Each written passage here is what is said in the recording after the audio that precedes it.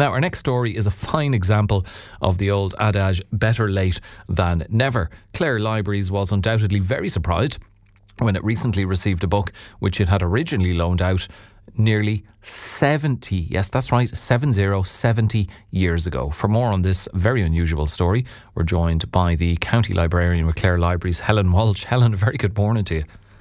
Good morning, Alan. How are you?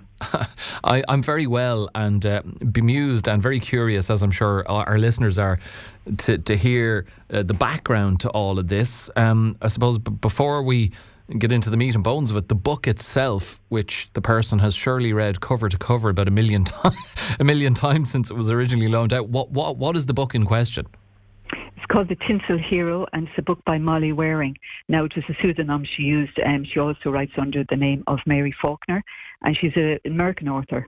And she was very popular in the mid-1950s, early 1960s. So it's kind of the literary fiction of the time, so akin to kind of a Maeve Binchy or a Deirdre Purcell, those sort of authors. Okay, well, yeah, she was very popular in around the time when this book was originally taken out. I'm sure that Molly Waring couldn't have possibly conceived that someone would enjoy her work so much the book would be held on to for nearly 70 years. So give us more background to this. The book was borrowed in 1955? 1955, it's a hardback book. In those days, obviously, there was no kind of ISBNs or anything, so obviously a catalogue card did exist for it somewhere in some library. Probably books like that then just fall out of use really and sit on shelves even within our own libraries as kind of books of a certain era.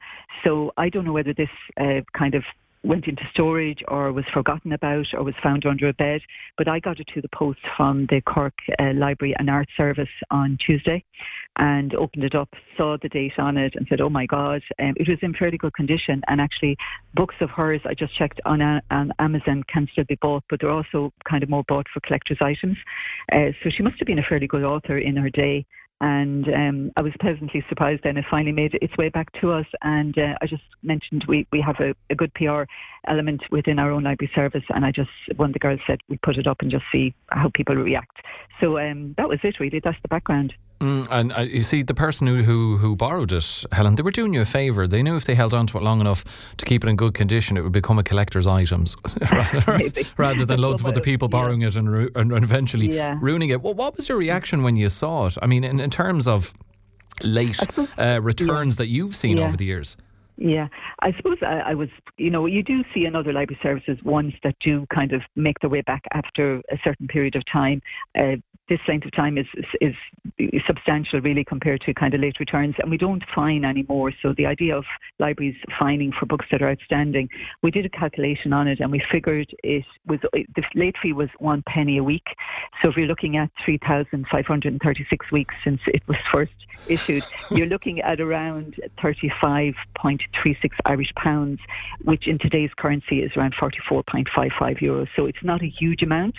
But it was interesting just to kind of make the connection as to how much would have been due on it.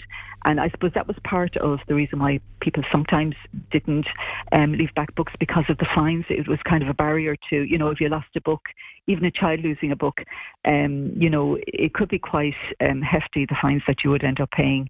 But in this case, 1955, there were very small fines. So when you convert back into what our currency is at the moment, it wasn't such a huge amount.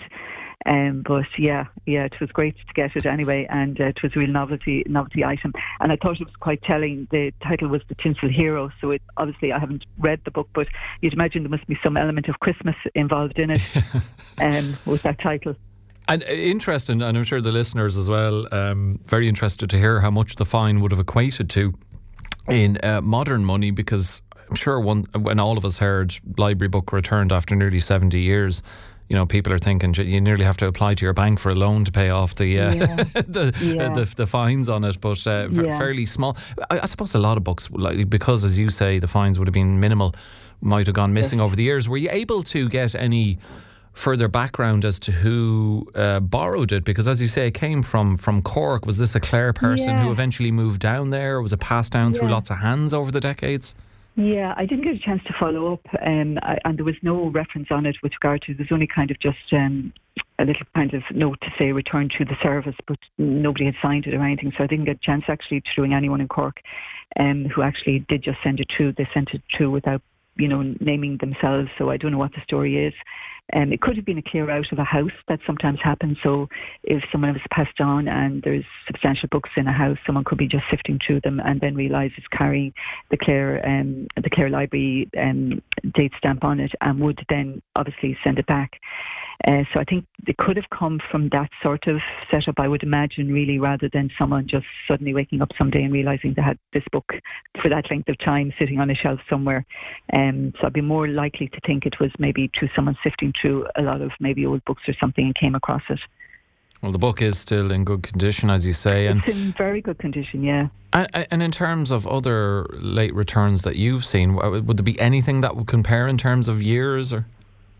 Not really, to be honest. I haven't really seen anything. I suppose we had a very strong campaign with regard to return of books in Clare. I mean, I worked in De Valera Library between 1993, and I know we were charging substantial fines compared to other local authorities. So people really did bring back their books because the fines were so hefty. You would have some other local authorities, the fines wouldn't have been so high at the time, and maybe then they suffered more loss with regard to books not coming back. But I'm not aware of one as old as this coming back into a service. So what happens with this book now, with The Tinsel Hero by Molly Waring? Does it go straight back out onto the shelves, or...? No, I would imagine there's probably no readership for her, to be honest, at this stage. What we will do is we'll certainly catalogue it and we'll add it to our stock, but it probably might go into our local studies collection rather than out onto our shelves. Even the look of it, it's a very small book. So the modern books are kind of, you have large print format for books, or you have a paperback, or you have a hardback. So it's small compared to, it'd be lost on a shelf now sitting beside, let's say, a Maeve Binchy, which is quite a bulky book. It would just look very kind of unusual to find it on the shelf. So I think it's more, it's better served putting into our local studies section.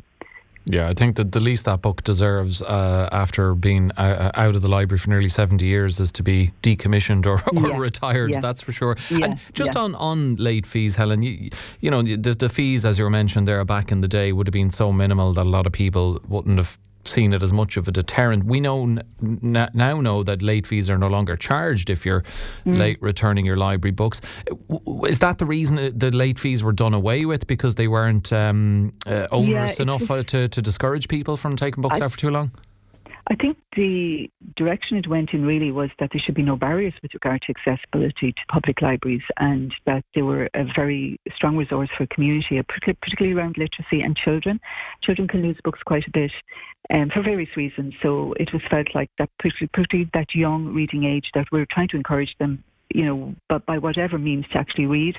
So therefore the decision was made nationally just to get rid of fines. It was too much of a barrier, really, and we have free membership as well. So your local library is both free for membership and free for fines, which maybe a lot of people aren't aware of, because I think people who grew up during a certain era would probably still think libraries are very quiet places, and you know, they're not animated in the level to which they are animated nowadays, and lots of activities take place in libraries.